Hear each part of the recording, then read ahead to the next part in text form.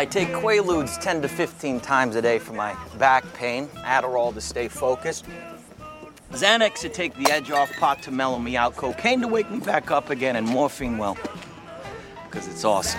Morning, make them.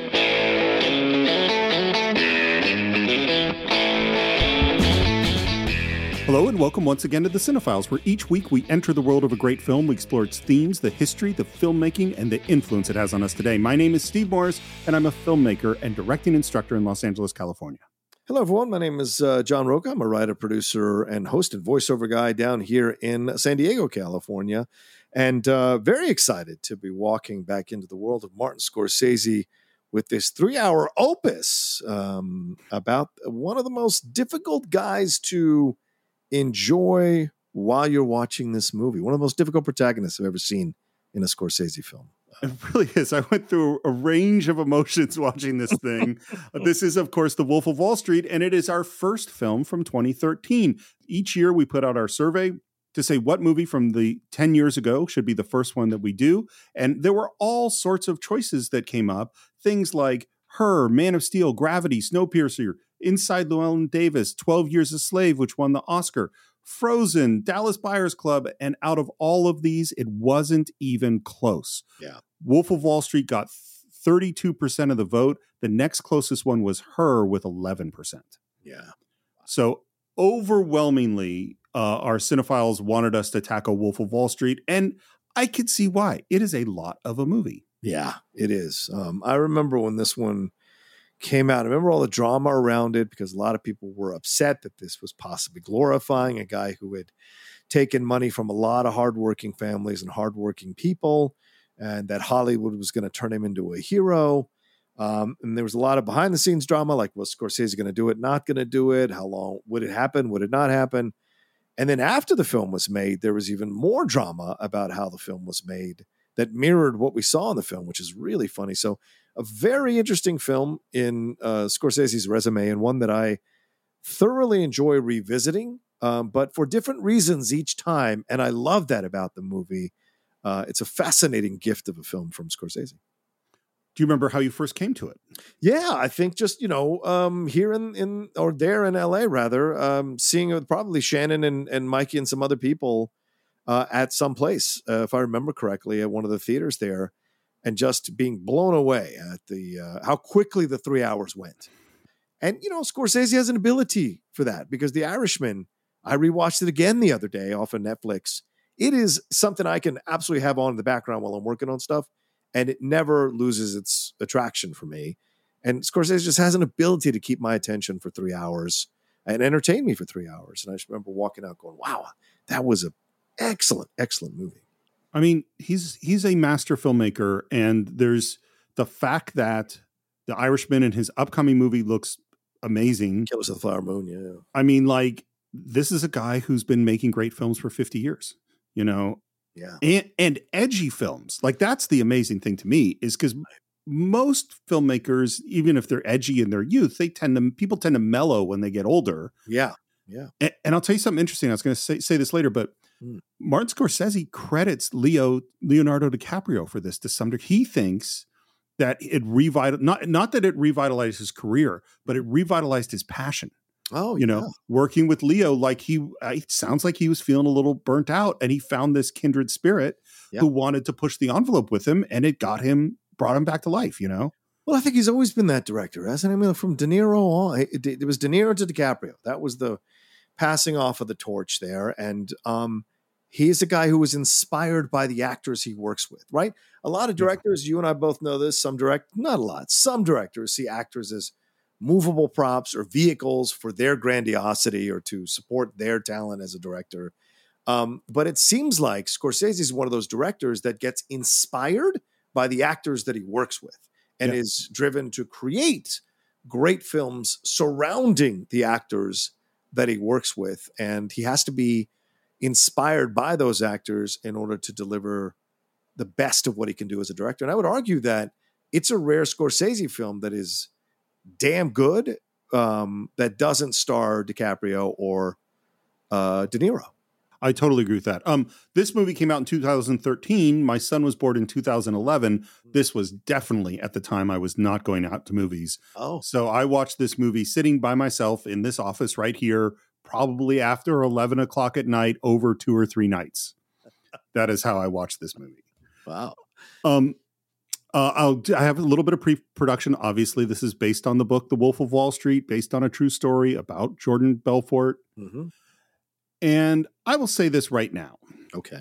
The last Leonardo DiCaprio movie we did was the first 2012 movie, which was Django Unchained. Oh, yeah, right. A movie where he played a totally despicable character who I hated.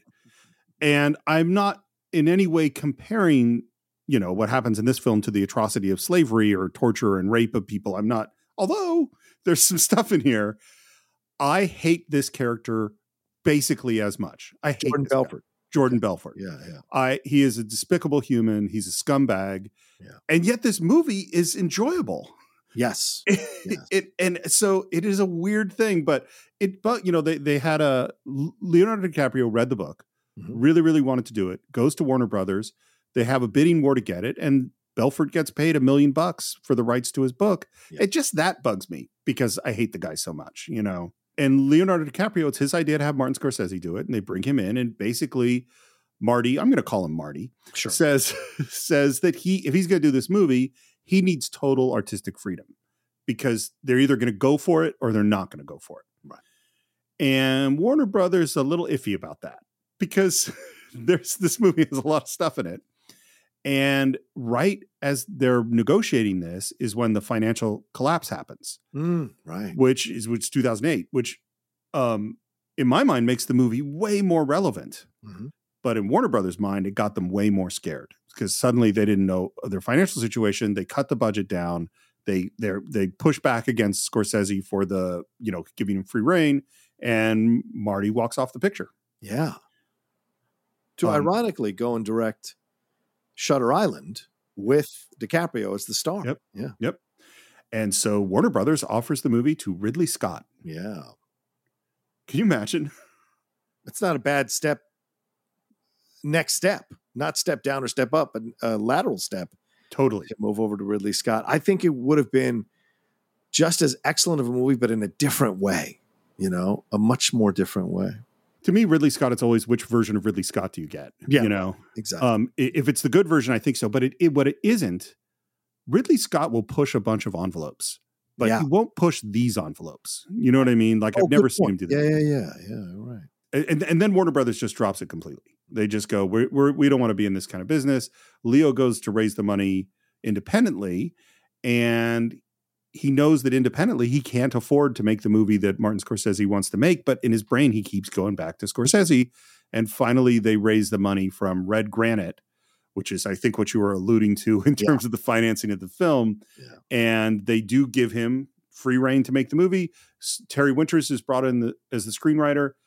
Structurally, this movie, so I listened to the book. Yeah. I did not enjoy it that much. But it is very much follows what's in the movie, but structurally the book is all over the place.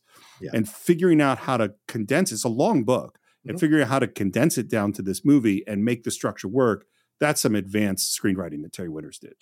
Yeah, and that's why you get someone like Terrence Winter, who Scorsese had worked with on Boardwalk Empire, because he was a producer on that show, and Terrence was the writer on that show. I think he was a creator and writer on that show. And so, and also Terrence, I think, on The Sopranos as well. So there was connections there that worked for them to kind of make this work as a story. And maybe this might have been what Scorsese meant by artistic freedom. I want to bring on the person I know can find a way to turn all of this into a movie with an interesting narrative that people will want to watch. And will inspire me as a director to direct some of my best work. Absolutely.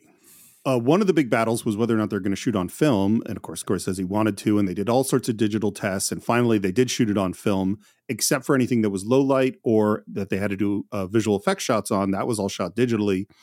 And this movie contains over 400 VFX shots. I mean, that's a lot of effects in this kind of a film. Yeah, and the other part of this to think about for this movie too is that Scorsese, as you just said, Steve, earlier, like the ability to walk the line between a likable character, or an interesting character, I guess I would say, and an interesting movie is not easy. A lot of his protagonists are not good people because a lot of the De Niro ones are gangster stuff, right? I mean, as much as you may enjoy how cool Ray Liotta is in Goodfellas, he's a bad guy. Pesci is a bad guy. De Niro is a bad guy. And so how do I make the film interesting without glorifying these guys and showing the underbelly of their life, but still make the film interesting so that people will want to get to know these people, want to see their journeys and attach to these characters. So it's an interesting line to walk. Certainly Coppola walked that with Michael Corleone in The Godfather. A lot of heroic moments, but all in service to eventually be the kind of person that would kill his brother and, do nefarious, lie to his wife consistently. And of course, in 3, end up inadvertently costing the life of his daughter. So it's just, there's so much here that there's not a lot to like about these people, yet it's the performances along with the incredible direction of Scorsese and Coppola that makes them interesting for us to watch. So first of all, I think it's interesting that you brought up Goodfellas because I think there's so many parallels between this and Goodfellas. Oh yeah, sure. Like structurally, there's just a lot that they're ways that they're connected, right? Even though tonally they're very different. And the other thing is, you beautifully set me up for a quote from Scorsese that I wasn't sure exactly where to use, Great. But you brought up these very not likable people and how difficult it is to make a movie about them and have you interested. And this is what Scorsese says. He says, if you are authentic with the character, people will go on the journey. Yeah. And people instinctively know that. Like, I know people might think it's crazy when I make these connections between films and pro wrestling, but authenticity of character is irregardless of the surroundings or the medium with which it appears. The reason people love certain pro wrestlers is because there's an authenticity to the character they've created in the construct of pro wrestling. And people instinctively are drawn to authenticity. It doesn't mean that they're that person all day, 24/7. Right. But that's the best characters, and a lot of people have said this, is an extension of who they are. The best actors are doing an extension of who they are, using their talent to construct these original and unique interpretations of a character. And so what you have here when you look at Wolf of Wall Street, this is some of DiCaprio's best, if not his best work as an actor in some of the most insane scenes, because you buy him as this guy who sees himself as an underdog, who is desperate to make as much money as possible, because to him it signifies validity. It signifies that he belongs and power. And it's something that from the beginning.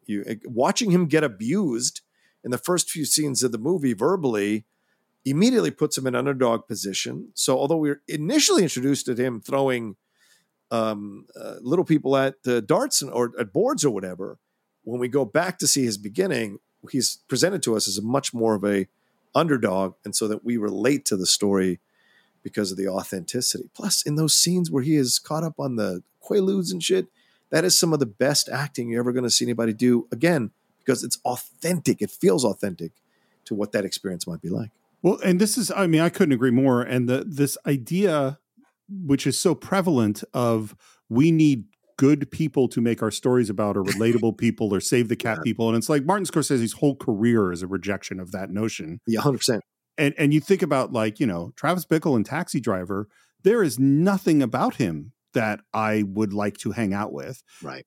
And Taxi Driver is a much less fun movie than Wolf of Wall Street. Right. And it's bleak, but is it authentic? Absolutely. You feel that De Niro that is his real world. You feel it, In fact, when he tries to direct films where people are a little more of the straight-laced, goody two-shoes type, it doesn't work. Like New York didn't work because of that. So you have to have a little bit more of the edgier stuff rolling through that makes it interesting. Because we all want the good person or whatever, but we're all flawed as human beings. So there's a lot that we confront with our own feelings, our own thoughts, that we can live out in the characters that are up on the screen, that helps us kind of come to terms with our own stuff. And so I think Marty is a master at doing stuff like that. He's so good. But before we get into the movie, Yeah. we put out to our patrons that if they wanted to submit questions, that's one of the perks you get if you can support the show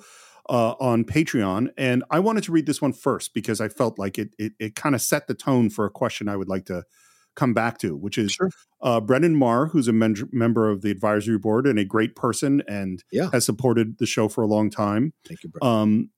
He writes, there's been some commentary that the film promotes Jordan Belfort's lifestyle rather than condemning it, and that it makes his unethical behavior seem appealing.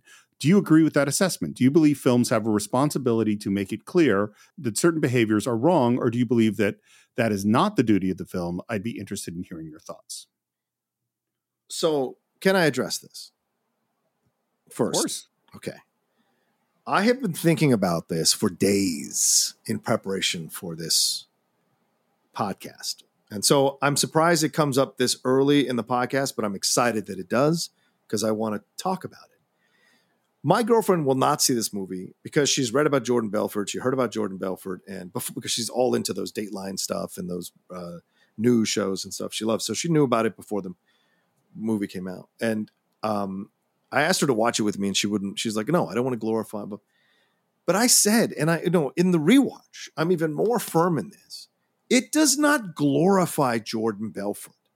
It only glorifies Jordan Belfort if you're the kind of person that would be into living the life that Jordan Belfort lives in this movie, right? Cheating on his wife consistently, sex with random women that he pays for, the office, abusing little people, using incredible amounts of drugs, drug driving and drunk driving, absolutely putting his family in danger, his young daughter in danger without a seatbelt in the front seat, slamming into poles because he's drugged up, in the yacht, almost killing his best friend and his wife and his own wife and the captain of the ship and anyone else on the crew on the yacht. Like, there are so many things he does that are terrible, terrible things. If you are excited by him and you say to yourself secretly, you wish you could live a life like that, then the problem is not the movie. The problem is you. And I think that's where I look at with these films. If the director is being very clear that this is a terrible existence to live, and we see scenes where Jordan is confronting the consequences of his actions, especially on that flight when he is strapped to the chair and can't get. I mean, the fact that you have him needing Donnie to stroke his head, what kind of adult person wants to live like this? So the film itself is showing you the authentic insanity and terrible nature of his actions. His first wife telling him, you're selling stock to people who can't afford to lose this kind of money. Aren't you ashamed by this? So there are people there in the movie who are good people. The agent, the federal agent that Kyle Chandler plays, who are pointing out all the negative things he does in the movie. So if you are liking this guy and being glorified by this guy, or thinking this guy's being glorified, it's because you secretly want to do these things and you don't want to admit it to yourself. And that's the way I look at it in my personal belief, because the film, Scorsese does a really good job of showing you what a terrible, terrible person this guy is. I think that was really well said. And I think for me, there are parts of the movie that are fun and funny, but that isn't the same thing as it encouraging me to do this behavior. Right. Validating the behavior. Yeah. Because I can watch a moron, and these guys are frequently act like morons. They are morons. Yeah. I can watch them do things and laugh at it. And to be very clear, are there beautiful women in this? Do I like beautiful women? Yes, of course. And so, like, is there a part of my brain that goes, "Wow, to have that kind of money, that would be something," right? I actually don't care about that level of money because it just seems like it doesn't seem that interesting to me, honestly. But like, beautiful planes and beautiful women and beautiful houses and being able to spend money on whatever you want. There's an attraction to that. But I'm with you. These are the whole time I'm watching, I'm going, these are terrible people. They are. And this is why the connection to Goodfellas to me is so key, which is that Goodfellas is totally romanticizes the gangster life. Right. It starts at a low point and then tells you how we get there by romanticizing parts of the gangster life. But that doesn't mean that you go, it's cool to be a gangster. You see coolness in it, but they're scumbags, Yeah, there's something my friend Jeff Snyder said from the Hot Mic. We were talking about The Idol, that show that was on HBO. And he said, let me tell you something about humanity. Everyone's a little bit perverted, which is why some of these shows are as successful as now. The Idol got canceled, but there are plenty of other shows that kind of play on that a little bit and expose that about ourselves. And the people who want to say that this is glorifying are the people who don't want to admit that they have an interest in it, and they don't like that these films bring up these feelings for them because they think they're good people inside. And how could they possibly want to do the things that the protagonists are doing in the movie if they're good people, right? And that's the thing that I think a lot of viewers get caught up in and don't do the analysis of, and understand that these films are presenting these characters in an authentic way. Now, yeah, the money and the glitz and the glamour and the drugs off people's butts and all of that kind of stuff, it's crazy. And you may have a secret desire to have done that or wanted to do that. Maybe some of you listening might have done that. I don't know your lives. But then you realize, like, this is what it all leads to, is him turning on his friends, him losing his wife, both wives, his friend dying at 35 years old from a heart attack because of the pace of life that they were living. And eventually he's just an outcast who is doing inspirational speeches for people for $30,000 a pop now. So it's those kinds of things, like, and you're right to make the parallel of Goodfellas, which I hadn't thought about. So great, Steve. Because at the end of Goodfellas, the last 20 minutes, you see the ramifications of this glorious life that they lived, where they were walked through the kitchen and the best seat in the house, the best table. But you see all the terrible things they had to do in order to enjoy that momentary night of showing off of their wealth. And so it's those kinds of things that you see here in the movie that I think are important to put in context. And don't confuse a good-looking, well-shot, beautifully shot cinematography-wise, a frenetic-paced, funny, charming, attractive movie with validating the main character's terrible actions throughout the film. You've got to learn to separate those two when you're watching movies like this. What just hit me is, I think Steven Spielberg was a 70s filmmaker who then became an 80s filmmaker and then became a 90s filmmaker and is now a 2020s filmmaker. Yeah. And I think Martin Scorsese has always been a 70s filmmaker. Yeah, that's a great point. That's actually a really great point, Steve. Yeah. He lives, aside from a couple of movies, he lives for the edgier parts of our life and to turn the camera back on us. Exactly. Which I think is really great. And again, the people who feel that it's glorifying it is because they're uncomfortable with how the camera's being turned back on them. Well, it isn't always comfortable to relate to Travis Bickle or to Ray Liotta, Henry Hill in Goodfellas. Right. And Martin Scorsese makes you do that because Martin Scorsese is telling you we are all humans. Right. And humans have all sorts of thoughts and desires and, want revenge or want sex or want wealth or want to, the power and all those things, that we have those things. And like, to behave as if, how dare you point out the truth about humans and that we're not perfect is a little bit ridiculous. I'll tell you what he said about it. He said that he wanted to show the fun honestly without tipping the scales into anything judgmental. He was trying very hard to just show this is what it is and not actively condemn it. That you would make up your own mind as the viewer. Yeah. That's great. One quick thing about the accuracy of this, because I think both of you and I, it sounds like, went down some rabbit holes trying to find out, like, how much of this is true? Because I'm listening to the book, and the tone of the book is exactly what's in the movie, and the book goes farther. I mean, there's even more stuff in it that's insane. And I'm going, look, first of all, the author of the book, I don't think is a trustworthy human. No. So I don't trust Jordan Belfort to tell me the truth. Plus, the stories he's telling about are stories where he was drugged out of his mind throughout the whole thing. So I was like, how accurate could this be? And then I found a quote from the main FBI agent who got him arrested. And he said, I tracked this guy for 10 years and everything he wrote is true.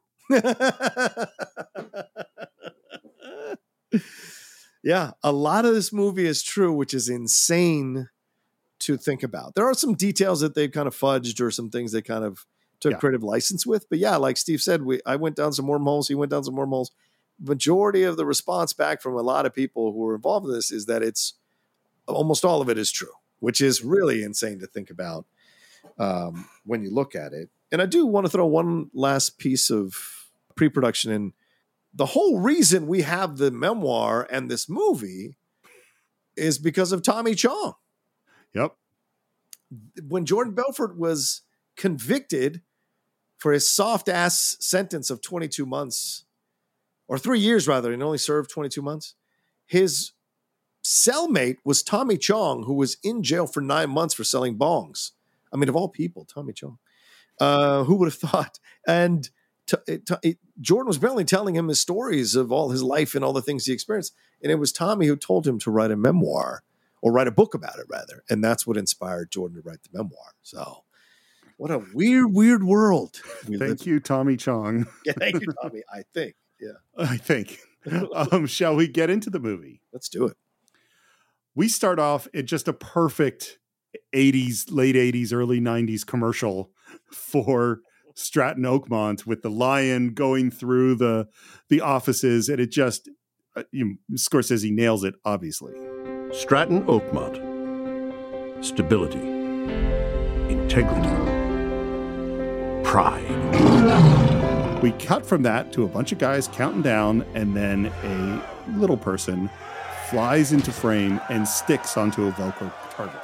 And there's Jordan Belfort, Leonardo DiCaprio, who says, 25 grand to the first cocksucker to nail a bullseye! And another little person flies towards camera, and we freeze frame on his face.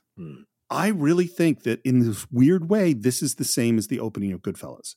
Because Goodfellas starts with this horrific act of violence where they're stabbing this guy in the trunk of a car. Right, yeah. So it starts with a low point, where you're really disgusted with those people. And then it's going to go back and show you how we get there, and this isn't violent in that sense, but it is psychologically violent. It is like just a horrible, disgusting moment to start your movie with. Yeah, well, I think from the beginning, right? The first few scenes doing the commercial, that is a bit of indictment of the financial institutions that are still around, but who post those commercials. And we see them all the time, right? The Whale for Prudential Life, I think, is what the Whale is, and all these things that are, we'll help you. Your broker makes this much off of you. We won't take a penny unless.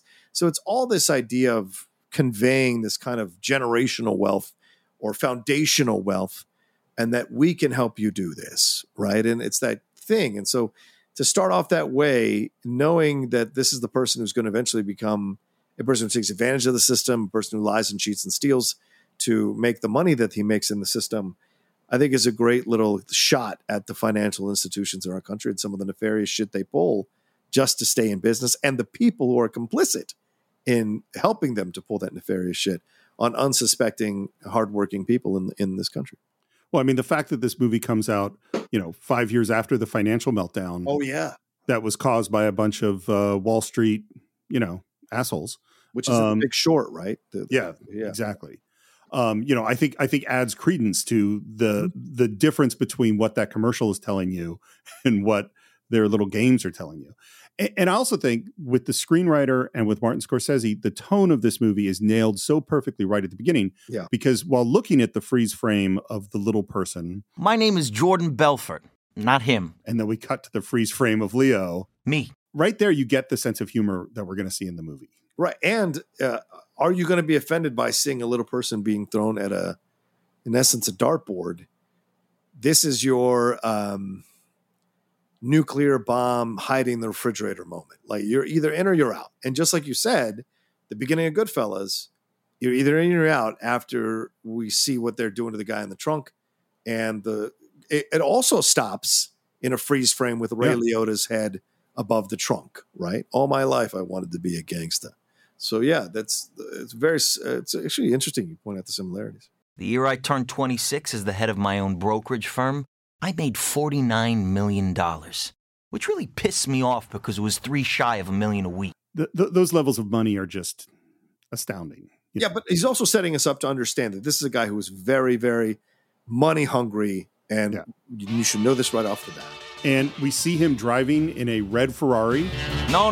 My Ferrari was white like Don Johnson's in Miami Vice, not red. And in one of our first visual effects shots, the Ferrari turns from red to white. That's really cool. And as he drives by in his white Ferrari, we see that he is receiving some pleasure from Vaughn below the steering wheel. Yeah. And then we cut to his house and see that was his wife, played by Margot Robbie. Yeah. Look, Margot Robbie, it's funny. There's that moment in, I just saw Barbie finally. Oh, good. And I really liked it. And there's a line in it, which is like, it's when Margot Robbie has less makeup on and she says, "I'm not pretty anymore." Oh, yeah. And the voiceover comes in with Helen Mirren saying, "Note to the filmmakers, this moment, casting Margot Robbie doesn't help make this moment work." Which I have to believe they did this in post and realized it, and then ran it by Margot and confirmed it, and then did it because it was so well done. It's funny, when I went to look it up, apparently there are a bunch of people that hated that line and thought it ruined the whole point of the movie. Oh my God, that's so dumb. Well, I mean, you're always going to find people to say, because to me, like, that line is hilarious. Right. And the fact is, it's meta. Margot Robbie in this film is stunningly gorgeous. I mean, here's the deal. Obviously we're going to literally see more of her in the movie, but like the thing about her in the film, if you're going to be this, what is in essence, like an objectified, glorified arm candy on the main character, you've got to really stand out. And there you immediately, I mean, I remember seeing the movie and I remember immediately going, that's a star. I just remember thinking that as I watched her in the film. There was something about her energy, right? Steve, we say this all the time. You know it when you see it. You can't quantify it. You can't fully describe it, but you know it and you feel it in your bones when you see a star or a potential star. Yeah. And I remember feeling that come out of the movie, and it had nothing to do with her, being nude or anything like that. It wasn't that. It's the way she commanded the screen and held her own with everybody. And this is her debut film on the American shores. It's incredible. There's a moment I saw on social media somewhere, and it's Jim Carrey being interviewed with Margot Robbie. And he makes some, and I don't remember exactly how he said it, but some disparaging sort of looks like a compliment that isn't, where he kind of said, well. And I wanted to talk to you because you're amazing, and I'm so excited for you. Oh, it's incredible that you've gotten as far as you have with your obvious physical disadvantages. Yes, it was on the Graham Norton show. Right, yes. Yeah, and it's like sort of the, you're lucky you're so beautiful kind of he's making a joke thing. Right. And it's just so awful. And that is so the opposite of the truth with Margot Robbie, because she is fantastic. Right. And Carrey is a hypocrite for saying that nonsense, because one of the reasons he succeeded is because he's a good looking comedian. And so fuck him for making that comment about Margot Robbie. There are plenty of generic white Canadian comedians you can see on any kind of stage. There was something about Jim, his boyish good looks, that got through to people, and they liked him for it. So for him to like kind of call that out about Margot, I think is crazy. And because you're right, Steve, this is a woman of substance. She's not a woman who depends on her TNA or plays that up necessarily, even though I know in this film, she's full nude or whatever, but there's a certain level of bravery to do that as well on screen. And so she's shown very clearly up until, as you mentioned, Barbie, that this is a woman who had much more going on intellectually than just being what she is in the movie. Her name has been changed, by the way. The actual wife is named Nadine, and both with Nadine and with Danny, whose name was changed to Donnie, both of them threatened to sue the movie if they didn't change the names. Oh, so that's why they changed the names. Yeah. That's so ridiculous. I guess because people might look them up. Like, it's not that hard to Google people's names. Oh, my God, that's so weird. The one with Donnie Danny makes more sense, because the to me, because having read the book, that's a lot of different people that actually all get combined to be Donnie. Like Donnie is not the guy, or Danny was not the guy that had the incident with the money that led to Brad, whose name I think was actually Paul, getting arrested. Donnie was not on the yacht with him. It was a different guy. And Donnie did not choke on something. That's also a different guy. When you make decisions for your company, you look for the no-brainers. And if you have a lot of mailing to do, Stamps.com is the ultimate no-brainer. Mail checks, invoices, documents, and everything you need to keep your business running. Get rates up to 89% off USPS and UPS. And with the mobile app, you can take care of mailing on the go. Make the same no-brainer decisions as over 1 million other businesses with Stamps.com. Sign up at Stamps.com with code PROGRAM for a special offer. That's Stamps.com, code PROGRAM.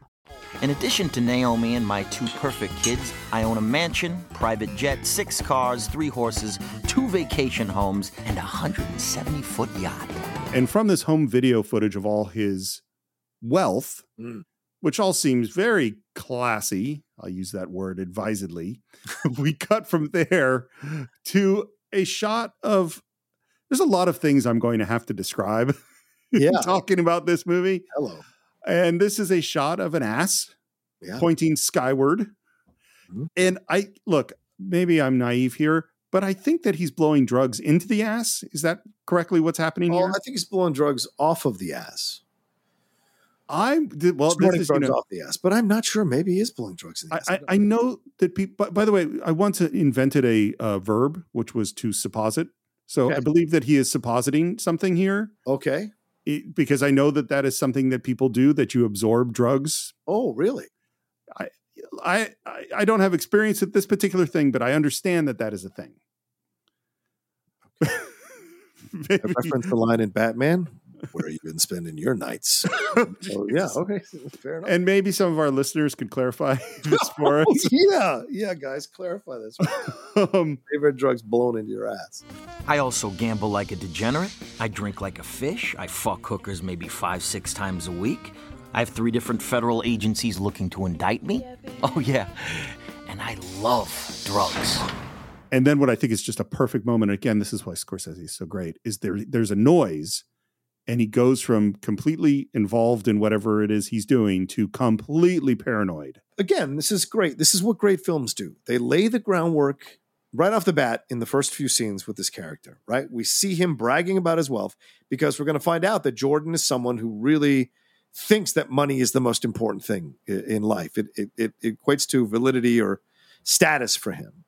So he is bragging right off the bat about the money. And then he's showing us, and then we're seeing the sexual stuff that goes on, the nudity and whatever, the oral sex in the car, all of that. And then we see his paranoia, right? Mm-hmm. We get a sample of that as well. And then what we just saw, as Steve said here in this final scene before we jump into the rest of the movie, but you're getting a good idea of who this character is. And this is the moment where we go, well, do I want to keep watching this film or not? Because he's making it very clear what kind of person this is. Well, and it's also, you see why Martin Scorsese said, I need total freedom. Yes. If we're really going to go for it, and you see why Warner Brothers was like, so we have our movie star, good looking Leonardo DiCaprio hovering over a naked ass and putting, doing something there that we don't like. This is how you're opening your movie. Yeah. Like, that is a lot that you're dealing with. And then the next thing we see is him completely fucked up trying to land a helicopter. Yeah. Oh my God. Yeah. Woof. Which is an actual thing that happened. Yep. Well, and this is also, the power of money to make people do things. That pilot is going, I could die right now. Yep. But he's going to hand me an extra 10 grand, if he lands this thing correctly or something. You know what I mean? Like, that's the thought process all the people around them go through. I think a lot of us in our lives, if you look at the symbolism of that scene, a lot of us are the passenger in that. And the rich of this country are Jordan Belfort flying that helicopter. Yep. And we're all at times at the mercy of the intoxicated rich, not necessarily by drugs or alcohol, but by money. And it's an unfortunate truth. And so that scene carries a lot of weight for me watching it this time around.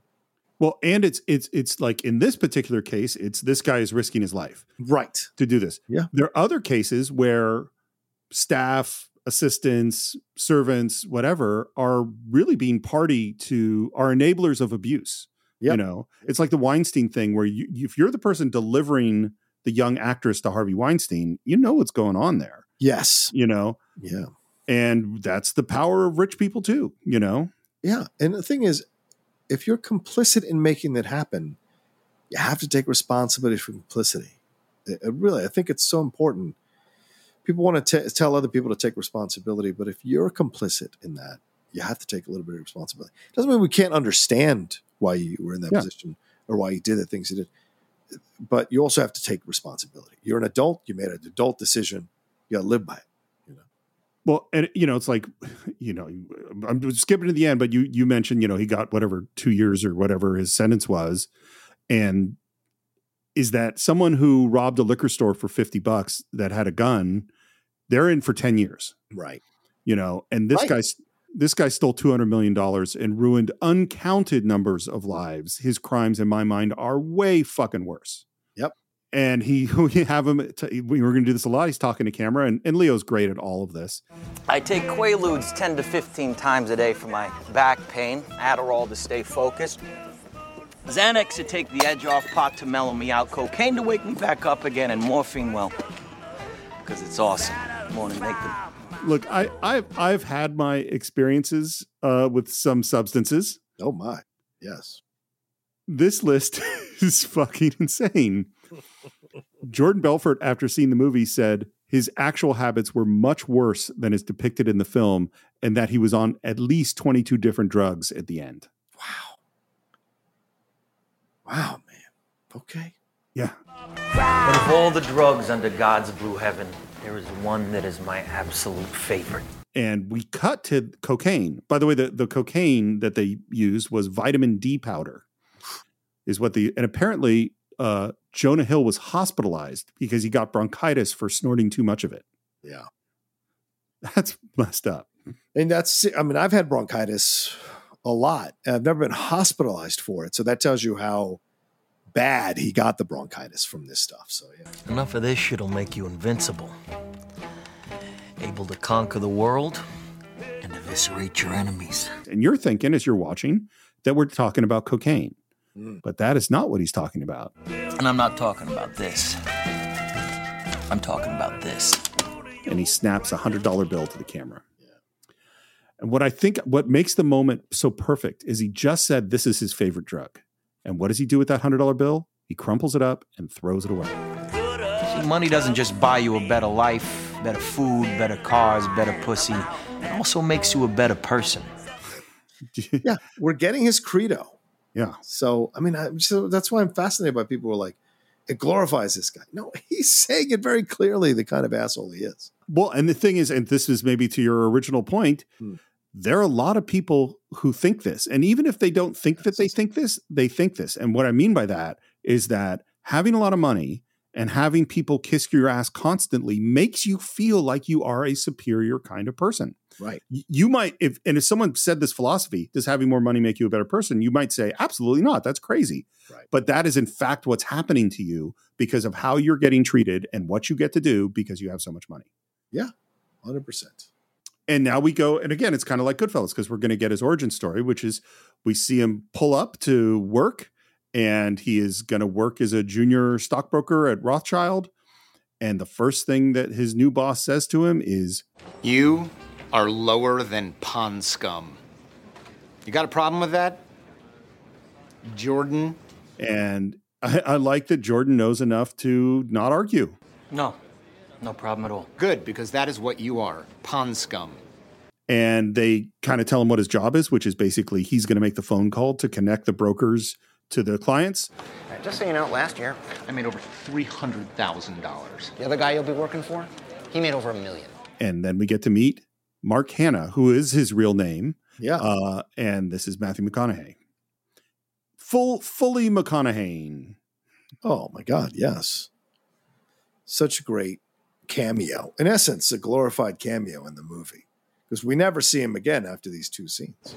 We don't start dialing at 9:30 because our clients are already answering the phone. 3, 2, 1, let's fuck! And then you get just I think only Martin Scorsese can move the camera around like this. Mm-hmm.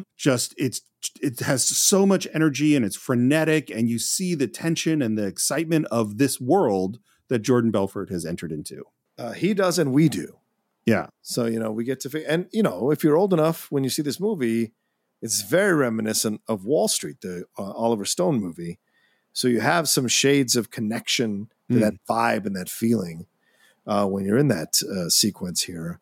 And he's in over his head. So we're like with him, because who hasn't been the new guy inside of a thing that's already working, showing up and feeling like you're behind right off the bat. So we're immediately, as I said, you're presenting him as an underdog. It's smart. He's taking the bus to Wall Street to work. His wife kisses him, wishes him well. So it's like, this is a different guy than we're going to meet. It's a much more, how can I say this? A much more grounded guy initially. And then things start to spiral from this lunch he's about to have with Mark Hanna. So there's a book by Michael Lewis, who's the guy who wrote Moneyball, because he was a stockbroker kind of in this era on Wall Street. And he wrote a book about it called Liar's Poker. And while the world that he describes isn't at the Jordan Belfort level, yeah, it's around there, not that far off. Yeah, it's adjacent. Really good book explaining sort of this world. And it's just shocking to me, like seeing this guy, because they're at Rothschild. This is the classy firm. You know what I mean? Right, compared to where we're going to end up with Jordan Belfort's firm. You want to know what money sounds like? Go to a trading floor on Wall Street. Fuck this, shit that, cunt, cock, asshole. I couldn't believe how these guys talk to each other. I was hooked in seconds. It was like mainlining adrenaline. Yeah, fuckface. Look at where the stock's at today, huh? And you hear them just yelling and screaming about the money. And we hear that Mark Hanna has sold 2,000 shares of Microsoft. And he's taken an instant sort of attraction or noticing of Jordan Belfort. And then he invites him to lunch. And the scene at lunch in the fancy little dining hall starts with McConaughey making this weird chest-thumping percussive sound.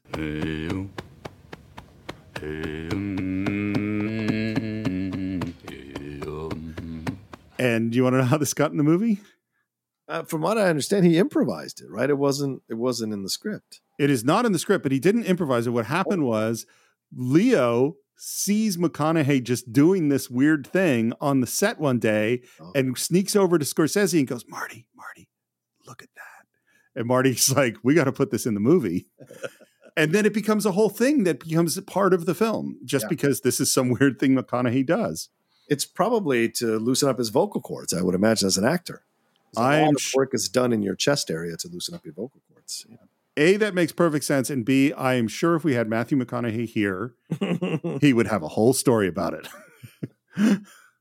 Truth.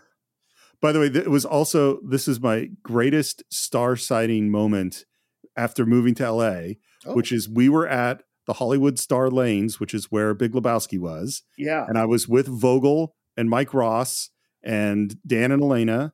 And we look out, and there in the bowling is Angelina Jolie, Billy Bob Thornton, and Penelope Cruz. What? And then Elena's boyfriend at the time had gone to college with Matthew McConaughey, and he is sitting at the bar.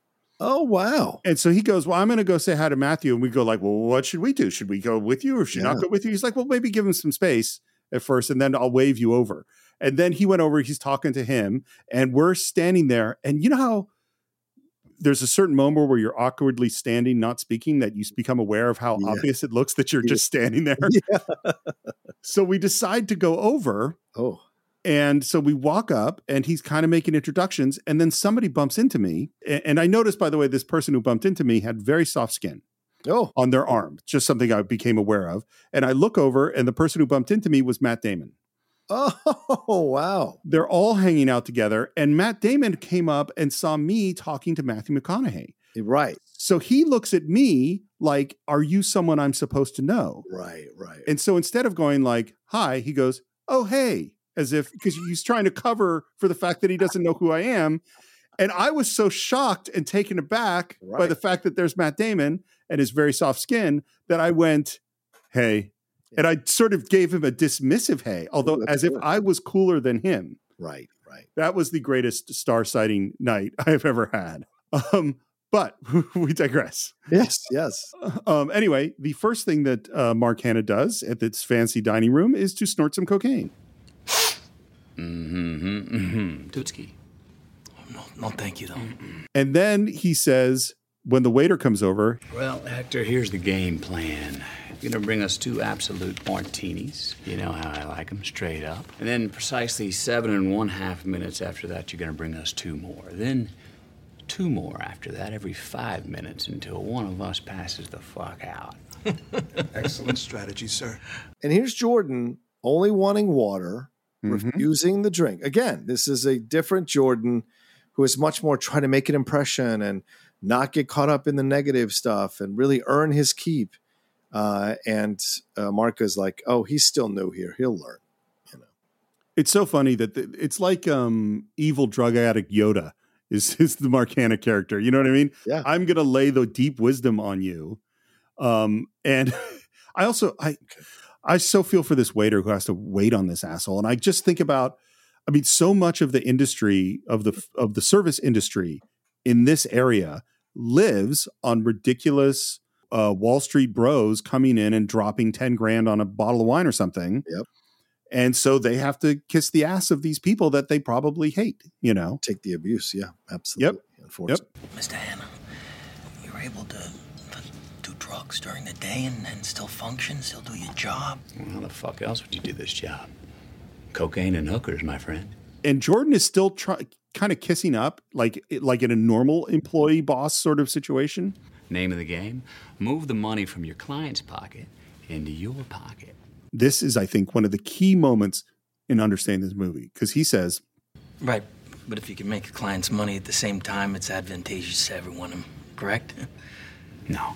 Number 1 rule of Wall Street.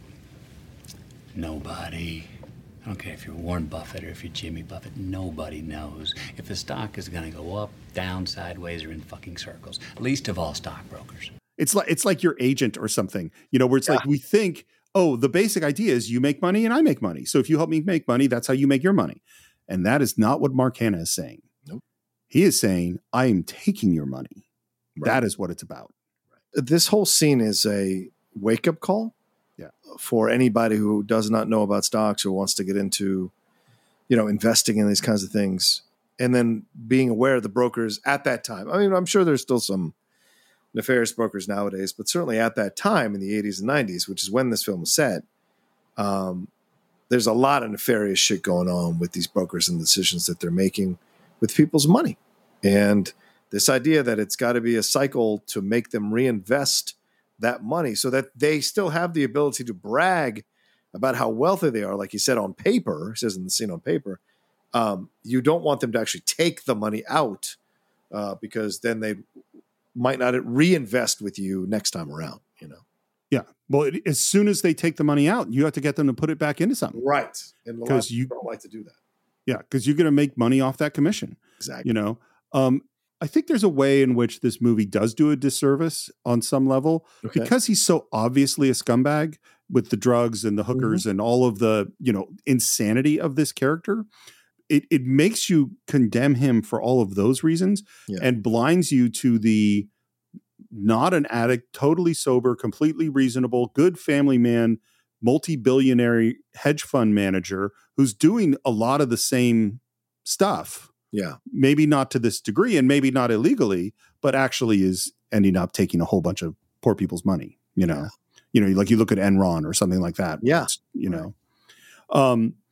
And I just want to highlight this thing of that Mark Hanna says about nobody actually can predict what's going to happen. I think if there's any lesson to learn from this movie or about investing or the economy, it's that nobody makes good predictions. Yeah. Period. Like, you know, you'll hear we're going to get killed by inflation and then there's no inflation. And then you hear there's not going to be an inflation, ton of inflation. Like very few people predicted the 2008 meltdown. Like we are terrible about predicting things. In general, the stock market will go up. I can make that prediction, but I can't tell you what's going to happen tomorrow. Right. No way to know. We don't create shit. We don't build anything. No. So if you got a client who bought stock at 8 and it now sits at 16 and he's all fucking happy, he wants to cash in, liquidate, take his fucking money and run home, you don't let him do that. Okay. Because that would make it real. Right. No, what do? You get another brilliant idea, a special idea, another situation, another stock to reinvest his earnings and then some. Is that you want him to get rich on paper, but you don't want him to take the money off the table. Right. And Jordan Belfort eating this stuff up. How have you ever had your boss ask if you jerk off and how often you do it? That's not their business. Yeah, this is not a question that I've been asked by a boss. Yeah, I jerk off, yeah. How many times a week? Like three or four times, maybe. I gotta pump those numbers up. Those are rookie numbers in this racket. Yep. Well, this is the thing. It's a funny movie. Yes. Oh, sure. Totally. Yeah. I mean, I don't like the people that I'm watching, but it is a funny movie. Yeah, and I think that's where the confusion lies with people who think it's a glorifying of this behavior because there's humor. But again, that's not glorifying the behavior. It's making the film enjoyable to you from these jokes. And what are the jokes, though? The jokes are, I need you to masturbate 3 times a day to be able to handle the stress of this job. Again, it's presented in a very cool, funny, giggling to yourself kind of package, right? But in reality, he's not lying, and this is his method. Yep. And he will absolutely exhaust himself doing that. And it's so that he can remain calm. It's basically trying to remove testosterone from your body so that you don't overreact to situations. And that's why he's trying to, get him to masturbate 3 times a day, which is insane.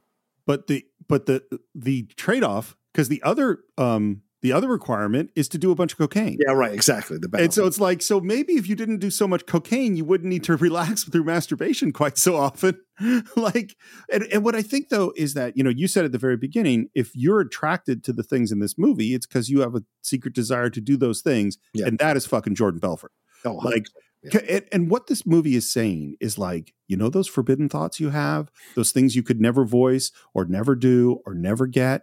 Guess what? You can have them. You can voice them and you can do them. And not only that, but the most successful guy you've ever met is encouraging you to do those terrible things that you secretly kind of want to do. Yeah. And we cut to a strip club and look, there is a lot of nudity in this movie. There's a lot. There's a ton. And we see that he's partying, and then we hear that he's heading towards where he's finally going to get his brokerage license and he can be a real broker, and he gets ready to show up for his first day as a future master of the universe. And we hear that it was October 1987. They called it Black Monday. No shit. By 4 p.m., the market had dropped 508 points, the biggest plummet since the crash of 29. I remember this, by the way. Yeah. I totally remember Black Monday. Yeah. And basically everybody, including Mark Hanna, is freaking out. And this killed Rothschild. This was an institution since 1899, and it closed its doors after Black Monday. Crazy. Which means Jordan Belfort's out of a job. And he's sitting with his wife, and they're talking about whether or not they have to pawn her engagement ring because they're out of money. Oh, and one thing I should say, Jordan Belfort was already bankrupt at the time he showed up to work at Rothschild. Wow. He had some kind of like meat delivery business or something that went 20 grand in debt. And so he had to declare bankruptcy. So he's already deep in debt when he's at this point. And they're looking around for, any kind of job in retail or whatever. And he says, look, nobody's looking for a stockbroker. Yeah. This place is. And we see an ad for a Long Island stockbrokers. Long Island. I want to say something. Christina Milioti, who plays his first wife, Teresa, she's such a damn good actress. And this film is full of damn good actors in smaller roles that you catch watching it all these years later, who have come, like Aya Cash, which we'll meet later as Janet. She was so good in Worst People in the World, that FX show, and then on The Boys in season 3. So you have like these great, and Christina Milioti now has kind of blown up over the last few years with her Made for Love series on HBO Max. She was in that Palm Springs film with Adam Sandberg. Is Andy Samberg, sorry. where they go, back in time, back forth in time, the Godfather, Groundhog Day type stuff. And then her recent one, which was the going out into the finding out in this mystery was on Peacock. I think it was called I don't know, The Chateau or something like that. So she's piece by piece been building herself up. So this is such a small role, but you can tell that there's a strength in her eyes in what she's doing, right? And whoever's the cast director of this film deserves a lot of credit for finding these incredibly talented people. Even though they're going to have little roles in the overall scope of the movie, they deliver some really nice moments that give an authenticity to the film. And you can believe that this is the woman who was married to Jordan Belfort and having this conversation with him, I mean, that's part of the thing of being Martin Scorsese is that, if you got a call to be in a Martin Scorsese movie, I'm assuming that you would take the gig. Yeah. Yeah. 100%. And he looks into Investor Center in Long Island in this sort of retail strip mall, and there are guys on the phone, and you can see right away that he likes it, Yeah. And then he goes to meet Dwayne, the uncredited Spike Jonze. There are three very prominent directors in this movie. Yeah. We have Spike Jonze. Later, we're going to have Rob Reiner, who we already saw a picture of very briefly. And then you got Jon Favreau. Yeah. All of whom are good in this movie. I think Spike Jonze is great in this scene. Yes. No, we don't even need computers here. We just trade right off the pink sheets here. Pink sheets? Yeah, they're penny stocks. Companies that can't get listed on NASDAQ, they don't have enough capital. Their shares trade here. And then I love that Dwayne sort of gives a pitch for this one stock. This one, Aerotyne, is a really interesting, Aerotyne. Aerotyne, yeah. Aerotyne, huh? Yeah. Very hot stock right now. Yeah? Yeah, they're just a couple of brothers that are making radar detectors out of their garage. They're out of Dubuque. Maybe it's microwaves. I'm not sure, but you call the company's main line. Their mom, Dorothy, answers, and she is so sweet. Good company. I actually don't know what else I don't know anything else about them other than that. Because it doesn't matter. He doesn't care. No, and the fact that he has to clarify if it's Aerodyne and Aerotyne, I think is a great moment as well. That shows you how little they care. But these guys are grinding a life out in those sales offices, right? Just like Glengarry Glen Ross, they're grinding a life out, these guys, with penny stocks. And as we find out later, in that scene, he's going to get 50% of the commission. So they're probably grinding for trying to make $80 to $100 a day just so they can be able to pay their rent at the end of the month and provide for their kids or their wife or whatever. So this is the kind of lower level life it's tough to exist in. Buys this crap. Well, I mean, honestly, mostly schmucks. Postmen, there's always postmen. Right. Plumbers. They see our ads in the back of Hustler and Popular Mechanics, and our ads actually say they can get rich quick. Can I tell you the story of one of my dumb investment moves? Oh, yes, please. So I invested in a penny stock.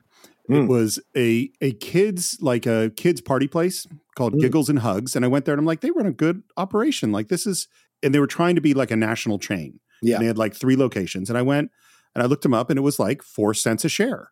And I went, okay, I'll buy like 1,000 shares or something, which is, a few $100 basically. I said, I'll invest in this company.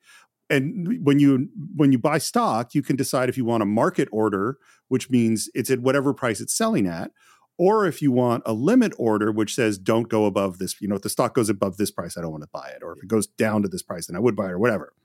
Well, I put in a market order because, I didn't really think about it because stocks don't change that much. Mm-hmm. I didn't think about the fact that I buying a penny stock at 4 cents a share was actually a whale.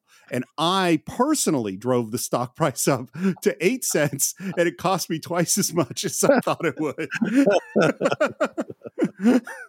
Anyway, and that company has since gone bankrupt. So all in all, it was bad.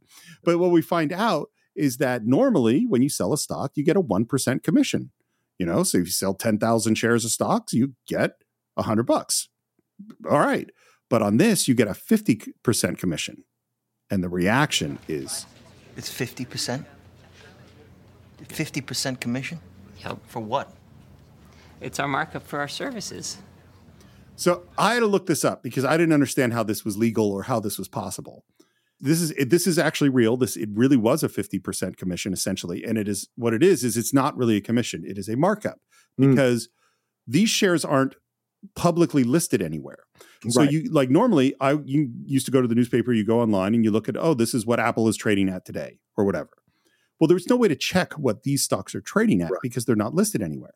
So when you're buying a stock from InvestiCenter for Aerodyne or whatever, you're not buying it from Aerodyne or from some other client.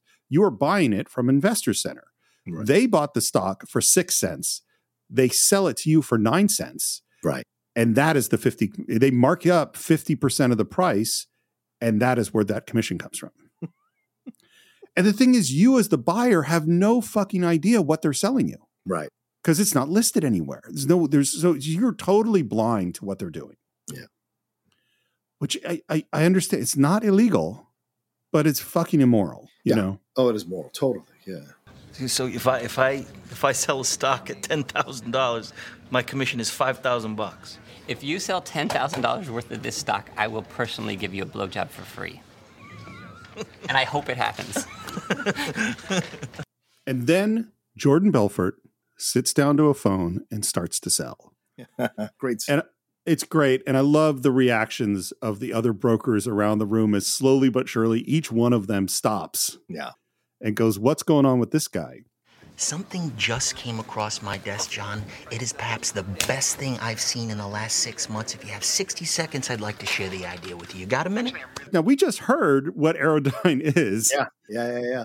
Name of the company, Aerodyne International. It is a cutting-edge, high-tech firm out of the Midwest awaiting imminent patent approval on a next generation of radar detectors that have both huge military and civilian applications. And then the perfect cut to the garage, the exterior of the garage of where this company is. So good. And more people look over? Right now, John, the stock trades over the counter at 10 cents a share. And by the way, John, our analysts indicate it could go a heck of a lot higher than that. By the way, the constant repetition of your name is a sales tactic that always rubs me the wrong way. Oh, yeah. Yeah. And particularly if you combine it with the friendly touch, like on your shoulder or something, Steve, I think something, Steve, you would like. I'm like, stop doing this. Yeah. I was in sales for a long time in my 20s. Like, it was not a great experience. I hated it. And those things they teach you, you're in essence being told to lie to people to try to get them to buy your shit. And it's always rubbed me the wrong way, and some people have the ability, great salespeople have the ability to lie to you and try to get as much money out of your pocket as possible. And they rationalize it by saying, if I can get it from you, then it's your fault, not mine. And so it's a horrific thing when you see how people live their life like that. What we hear, and by the way, now the whole office is watching it. And I think that Spike Jonze, that Dwayne, looks a tiny bit concerned. Yeah. And you notice he doesn't become part of Stratton Oakmont, he drifts away. So maybe he has slightly more morality than some of these other people. Your profit on a mere $6,000 investment would be upwards of $60,000. That's my mortgage, man. Exactly. You could pay off your mortgage. I don't know if you find this upsetting, but I'm just with the guy who's going to lose his house. Oh, 100%. Yeah. Yes. Look, the film can fool you in this moment that you're supposed to be marveling at what Jordan is doing because you're getting these other actors, by the way, great cast, character actors who play all these roles, watching him, being impressed by him. But look at the people who are being impressed by him and their looks and their general hygiene and upkeep and energy that they're radiating off. Are those the people that you want to connect with as being impressed by this guy? Or do you want to focus on the people that this guy is scamming out of their money? So again, these are one of these moments. It looks like they're glorifying it, but it isn't glorification at all. It is actually showing you which side of the fence you want to be on. And if you are instinctively drawn to be impressed by Jordan and ignore that he's fleecing people out of their money, hardworking people out of their money with his lies, then again, the problem is not the movie. The problem is you. And so I'm just trying to clarify that in certain moments in the film as we go along. Well, I also think this is like Goodfellas in the sense that as we're being introduced to the world of the gangster, it is romanticized. And so you see little bits of the violence. Like you see this guy get beat up outside the cafe or the restaurant or whatever. Yeah. But you also see him get to intimidate his postman who delivered the grades that shouldn't have been delivered. And you go, and part of you watching that, or part of one watching that could go, oh, you see why he likes that. Yes, that power. I hate those scenes because my dad was a blue collar guy. And so when I watched scenes like that, like in The Sopranos, that episode where they kill the waiter, Paulie and Chris, who comes out to insult him for not tipping, I cried in that scene because that reminded me of my dad, who was, at the last few years of his life before he got cancer, he was a head banquet waiter down in DC. And I could only imagine that moment happening to my father because my dad didn't take bullshit off anybody. And so it just made me cry in that moment because I'm like, yeah, as much as I may enjoy and it's fun to watch these actors play these characters, they're terrible, terrible fucking people. But you're right. It can make it look cool and charming and interesting. But if you're analyzing it, Scorsese is showing you that this is not a good thing that this guy's doing. I totally agree. Well, and that's why I like this guy saying that's my mortgage. Yes, right. Makes purpose. Yeah, because what they said about the clients is that they're mailmen and postmen and garbage men, and these are guys that have busted their asses their whole life, right, to try to pay off that mortgage, and then someone's going to swoop in and as Mark Hanna said, we don't know if the stock's going to go up or down. The odds are with these penny stocks, you're going to lose everything like I did on Giggles and Hugs. And he finishes. The guy says he's going to do $4,000. And I love the technical bullshit talk of, let me lock in that trade right now and get back to you with my secretary with an exact confirmation. Sound good, John? Great. Hey, John, thank you for your vote of confidence and welcome to the Investors Center. John just feels great about it. The client is like, this is great. I found this great person, hangs up the phone. And then Ethan Suplee, who plays Toby, says, how'd you fucking do that? And then the whole office erupts in applause. Just like that, I made $2,000. The other guys looked at me like I just discovered fire. And then we cut 2 shots of a beautiful Jaguar. Yeah. And we're at like a diner. And there is Jonah Hill, who plays Donnie. Yeah. What do you think of his character in this film? This is one of the greatest, if not the seminal Jonah Hill performance at this point in his career. I loved him in Moneyball, don't get me wrong, but this is an actor. And this is like Daniel Day-Lewis type level actor in this role because so much of what he's doing and the look of it all, it doesn't feel like Jonah Hill at all, even though it is Jonah Hill. The choppers, the white choppers, the big glasses, the curly hair, the weird combo of the acid wash jeans with the bright colored plaid shirt, like all of it in combo. And then what Jonah does here is he plays Donnie throughout the whole movie, but especially in this scene, you can sense there's a little bit of sliminess here. And he's being nice, he's being respectful, but there's a sliminess just bubbling under the surface here. And he does a great job of never really dialing into it too much, but certainly having it sitting there in every one of his scenes as the movie goes along, including this one.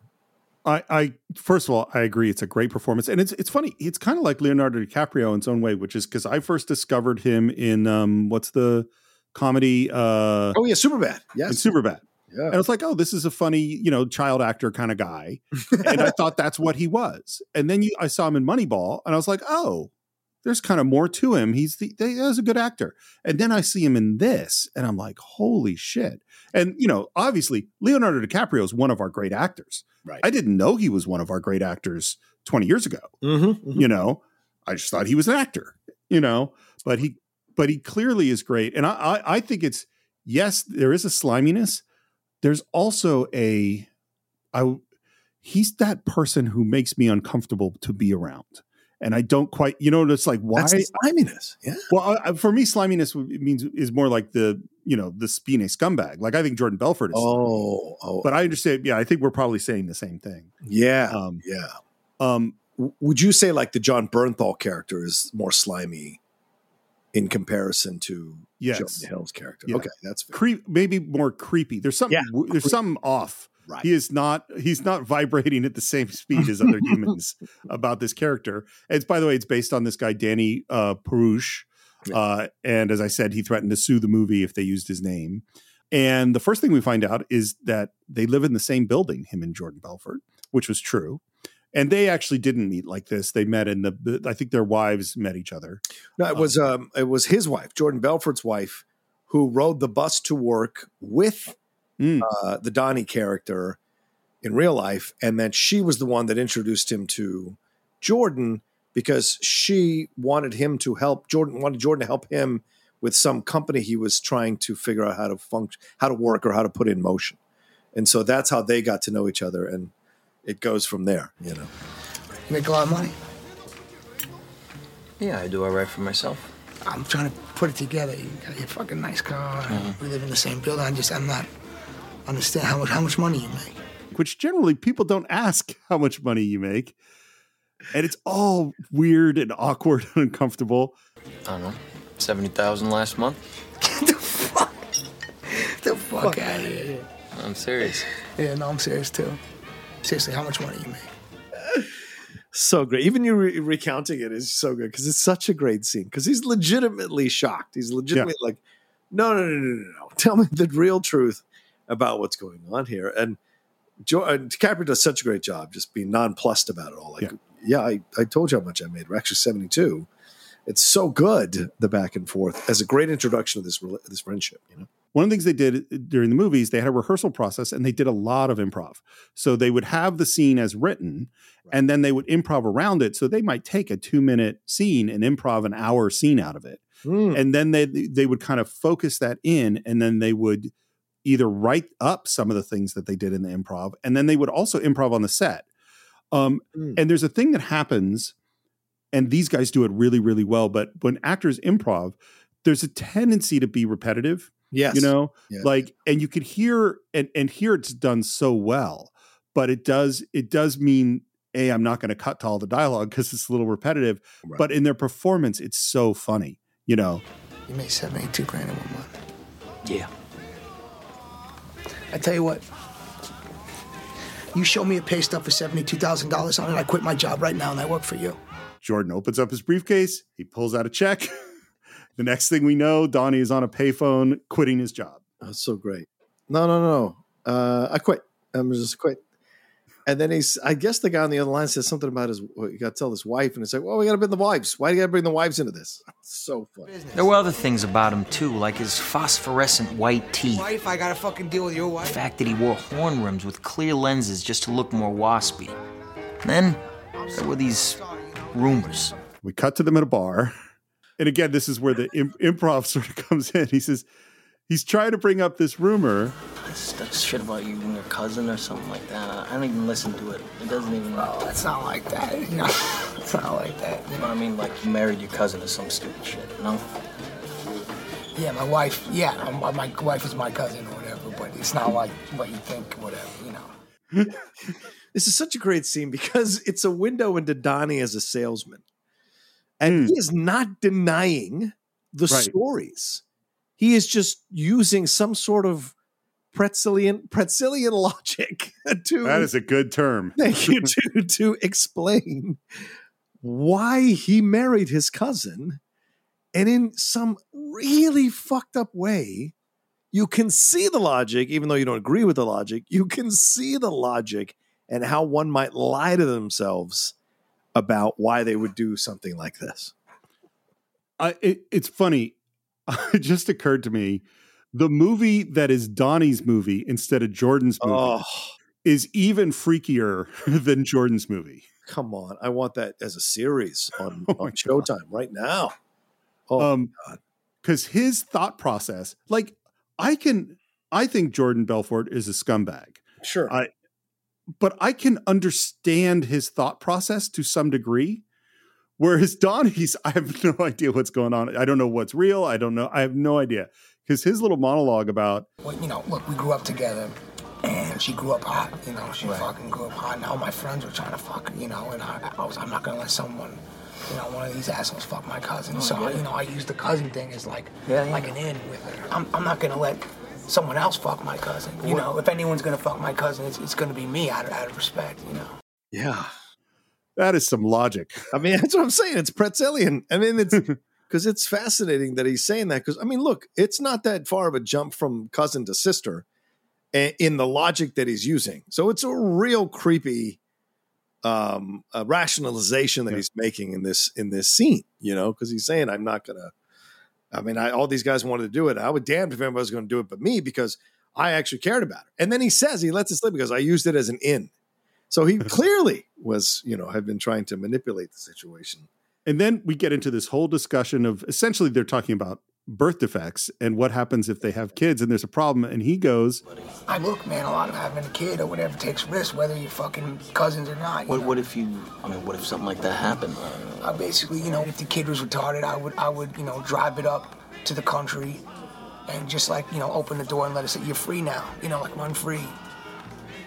I think this moment is the do I amuse you Joe Pesci moment from Goodfellas in a weird way. Yeah. Because I think he is fucking with him at this point. Oh, sure, totally. Donnie is. Yeah. And there's this long pause, just like in the Goodfellas scene, where it's like, wait, are you serious about this? And then, oh no, you're fucking with me.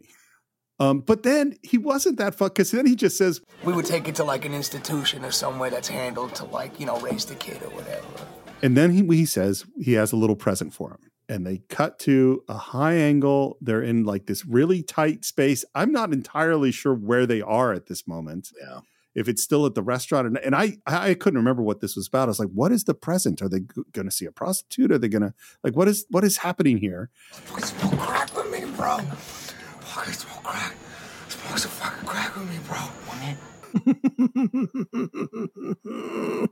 Jordan goes, yes. See, now these scenes are great scenes that are between two guys, and these are universal relatable scenes, right? Because it's someone who's got something, and he wants to sneak off and do it with a friend, and it's a friend he trusts. Because you got to do drugs with people you trust, for God's sakes. You should. Yes, you should. Well, yes, fair. You should.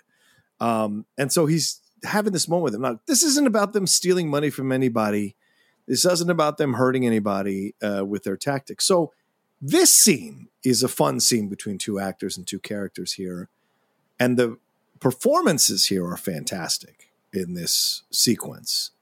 Because you can tell Jordan, just like he resisted the drink from Mark, he does not want to open the door to a harder drug here with crack. But Donnie is relentless and must have his needs satisfied.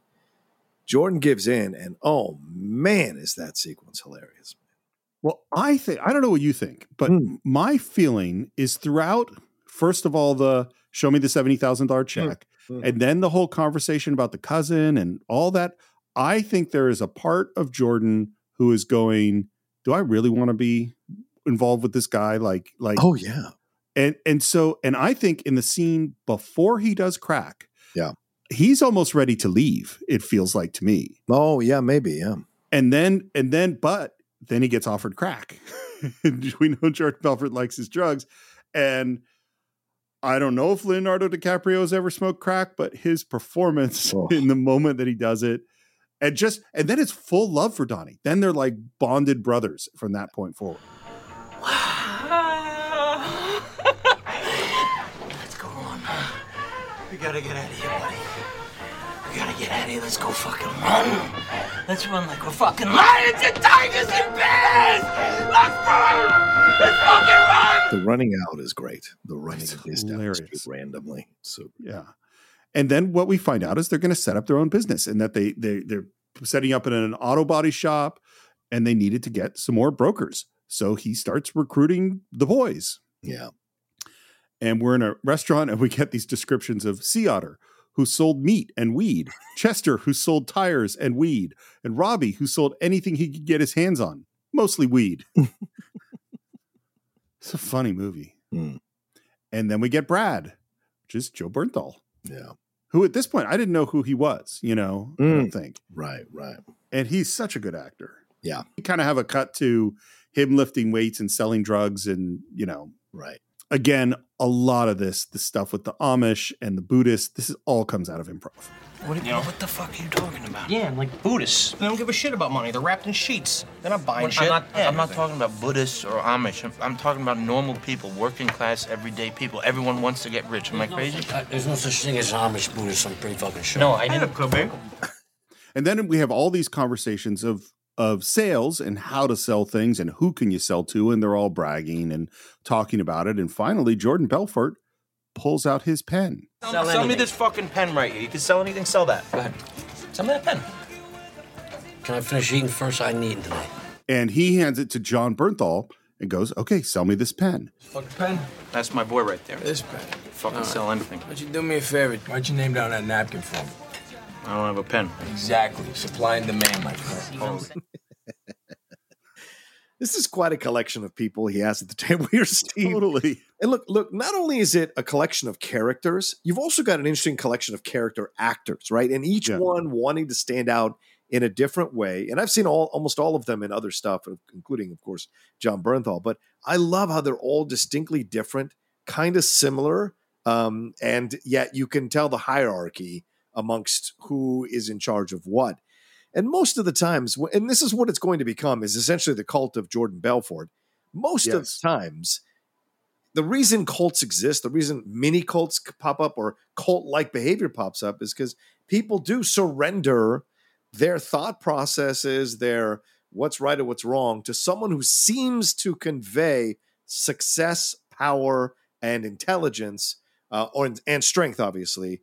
And so we're seeing that. Brad is the only one who's not like caught up with Jordan. Brad's looking around. He's fucking with the waitress. He's frustrated that he's not getting the ketchup or whatever. So he's distracted by this other stuff, obviously because he's on drugs or whatever. But like, he's distinctly, he doesn't feel like he's in with the right people. Like he shouldn't be with these people. He sees himself as something else. Jordan knows that he needs these people to be able to create what he wants to create in the long run. And so he plays with it and massages their egos and uplifts them and gets them to do these things. And that's why they follow him. Whereas Brad could do that, but he doesn't have that instinct to lead necessarily. He just has an instinct to be seen as this badass and separate from everybody else. Well, frankly, I think Brad is not as insecure as all these other guys. Exactly. That's the difference. Yeah. Yeah. Like, and I'm going to say something this is going to sound, maybe this will sound just completely crazy but to our audience, although I have a feeling that you might actually agree with me on this. Probably. Because when you said cult, the first place my brain went to was the Manson family. Oh, and yeah. what does Charles Manson do? He brings in these people. Does he bring in the strongest willed people or the most intelligent people? No, he brings in people with some insecurities. And then what does he do? He plies them with constant drug use and sex while continually spouting some philosophy, some understanding of the world. Yeah. And that is how you build a fucking cult. Well, here's the hidden truth. And people, I'm going to go even farther than you and people will probably be even more upset at me, which is, of course, nothing new to me. But to me, we call these things cults, but the cult mentality is everywhere. And I've become, as I've watched more and more of these documentaries during COVID lockdown and then now, I'm so aware of cult-like behavior occurring everywhere in sports, in business, in like the standard stuff with the Manson stuff that you normally see here.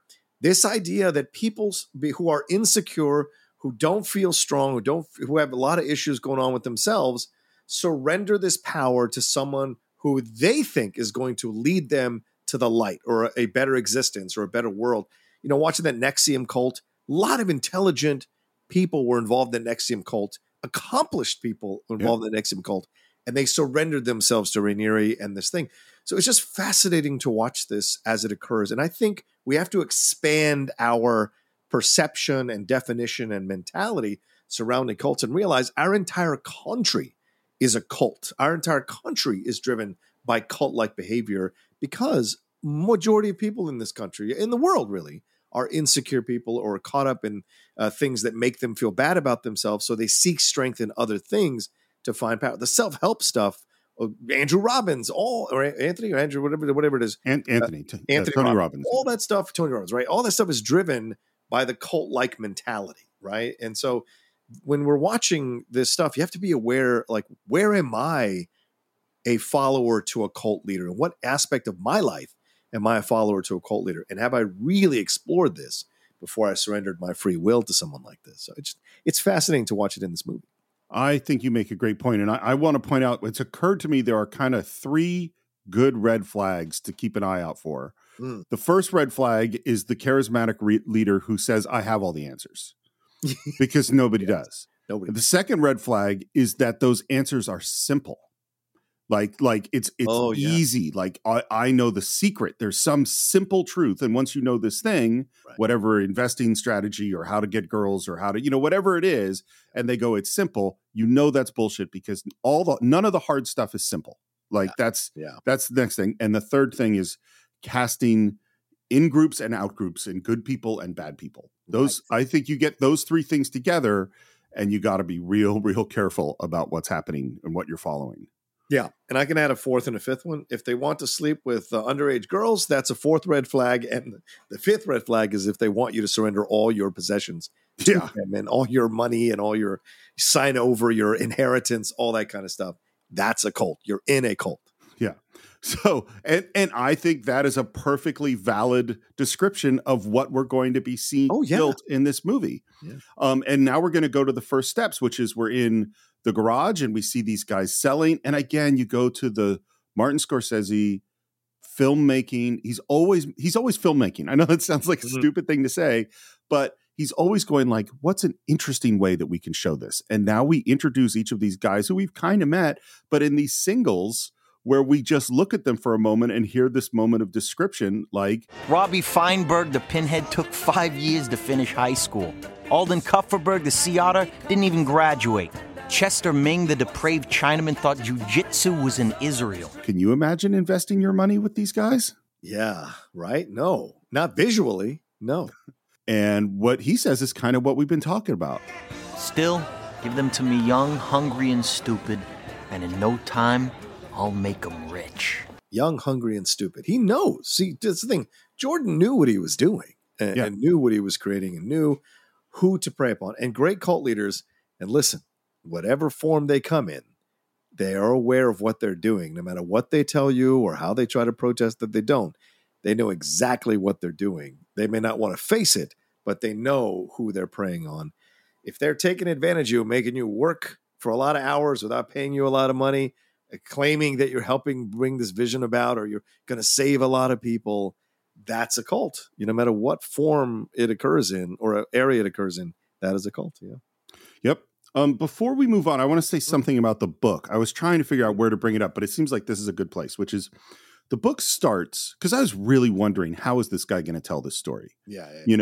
And the book starts with a incredibly well-written, I think, very sincere act of contrition, saying, look, I was a terrible person. I really deeply regret all of these things that I did. I regret it for my family. I'm listening to it and I went, this feels sincere. Like it feels like a genuinely sincere thing. And then he says, and that doesn't mean I think he is sincere, but I think that he has written it, and I go, okay, well, maybe he is going to be somewhat critical of himself. And then he writes, but the way I'm going to write this book is from the perspective of how I felt at the time, essentially. And then, and it's funny, like you and I have swapped stories of ridiculous things we did in our past that maybe we're not so, and they're funny stories, I've told stories about when I was, on something or other and had an experience, and those are hilarious stories. And I also know, having listened to the Quaalude scene, we'll get to the Quaalude. Having listened to, people who are alcoholics or drug addicts, or, I've listened for years to the Mark Maron show, and he has these conversations. And frequently part of the conversation is laughing at the insanity of the thing. And it's fun. And they're not glorifying. There's like, yes, I remember this time where I was doing whatever I was doing and this crazy thing happened. Oh, I got my story's even better. And you tell that story. And that's part of it. I totally get that. When it's a whole book, and in this case, it was, I measure things by time. It's like a 25-hour long book. Mm-hmm. And it's entirely in that perspective. Yeah. There is, and he is so, because he gives himself permission by saying, "Oh, I'm going to describe this as how I felt at the time." Right. It is so arrogant the way that Jordan Belfort present. It's like there isn't, even though there's this nicely written introduction about his regrets about all this, none of the book is that. The book is, isn't this awesome? Aren't I awesome? I am a genius. I am the smartest person in the room. All these guys are schmucks, and I was the only one who knows what's going on. It is self-aggrandizing from beginning to end. Yeah, and here's the number one truth about cults. And no matter whether they be in the Manson stuff or business or political, which certainly we've had experiences with recently, the people at the top of a cult pyramid do not actually want to hang out with the people in the lower part of the pyramid. They don't want to actually, they don't see themselves as the same level as these people. They see themselves above these people. So it's no surprise that Jordan speaks about them so condescendingly, because that's how he felt. And that's how he legitimately still feels. I don't buy anything that comes out of that dude's mouth, whether it's recorded or written down, in terms of the analysis of himself. And he's like repentant or whatever. So to me, that's the thing at the end of the day. And I wish more people realize that if you're in a cult, just know the occult leader hates you, absolutely hates you, and but wants to use you so he or she can stroke their own ego about their place in the world. And usually most cult leaders are failed people. Like, they failed at everything else they tried to do. So they find this one thing, they're able to manipulate people to believe in them. And then boom, they get that stroke that they've always been looking for, which is validation of their self-belief that they're somehow unique and special and different. And they use that all the way until the end. And most of the times, 99% of the times, right? I don't have the actual numbers. It always leads to some sort of debauchery and abuse, sexual, mental, emotional, or otherwise, to these people who followed them in the cult. And it's sad. It's fucking sad. Well, and part of it is that whether from the beginning or maybe somewhere along the way, they believe their own bullshit. Mm-hmm. They think I am better and smarter and superior and have all the answers. Therefore, I deserve whatever craziness that I'm going to take. If all these people love me, I must be right. Yeah. Yeah, exactly. And now we cut to, he's giving a beautiful diamond bracelet to his wife, and she is concerned. What is it? Go ahead. I don't know. It's, these stocks, these companies, they're like crappy companies. Well, yeah. Okay. Yeah, they're terrible. Don't worry about it. I told you what I'm doing is completely legal. Yeah, no, but they're like not going to make any more money though, right? When you have to tell your spouse, don't worry, I told you it's completely legal. There's a problem in this thing. Yeah, but wouldn't you feel better if you sold that stuff to rich people who can like afford to lose all that money? And this is the crux of where we're going to go. And again, like I was saying earlier, this is what is important. When she's telling him all this stuff, the movie is not glorifying him. The movie is showing this woman who loves him, his wife, telling him, this shit's illegal. I know it's illegal. Don't you think you'd be better off? Don't you think it's better in the world to not take money off these hardworking, blue-collar, everyday people, to not grift them for money? I don't know if this sounds familiar. Don't you think this is not a good thing to grift money from these hardworking people for something you know is a lie, rather than actually telling the truth to these people? And I think that's where the movie shows you. There are people who are actually on the right side of this. Jordan ignored them. Jordan did not give them credit. And we as an audience, you have to decide for yourself in that moment. Do you like Teresa calling him out, or do you go with Jordan dismissing her, fooling her? And do you like that? And if you like that, again, the problem is you, not the movie. I will say I totally agree. But I also think that in terms of the time of this film, it's like Teresa and Kyle Chandler's character, they're on screen. This is a 3-hour movie of which they have those moments for like 4 minutes, 6 minutes where they're having. Yeah. And you're right, Steve, because that's my big complaint about the movie is that, and this really, if you look at a lot of Scorsese films, the female characters aren't as developed as the male characters. And it is a problem sometimes across some of his movies. And I think in this movie, definitely it's an issue, both for Christina Milioti and for Margot Robbie, even though she's a standout Margot from this movie. We don't spend hardly any time with them, getting to know them, getting to see them, hanging out with them, their points of views of this whole situation. It's always through his prism. And I get it. It's a memoir, autobiography, whatever. But, you can take license and create scenes or we could have gotten more with Teresa. Because Milioti, like you said, 3 minutes tops in the movie. Yeah. But this gives him the big idea, and we go back to the office, and he is going to try to transform the company into a company that rich people are going to buy stuff from. This next sequence, as he introduces them to Stratton Oakmont and bullshits essentially about, its connections to the beginnings of Wall Street, which I think he bought the name from there was a Stratton company and created this new company. So there was actually some lineage. It's still bullshit, but there's some lineage. And again, you could see, I think I said, as we were talking before, about how they built things out of improv, and that because it's improv, that leads it to kind of go on a little longer. And this is a good example. And with this script, which is now your new harpoon, I'm going to teach each and every one of you to be Captain fucking Ahab. Get it? Huh? Captain who? Captain Ahab. From the fucking book. From the book, motherfucker. From the book. Turn your fucking brain on. That is what they develop out of improv. And it's so fucking funny and fun. Funny. Turn your brain on. When he says turn your brain on, I kind of lost it watching it this time around. And then we go into this sequence, and he's what we're going to have is a training sequence. Yes.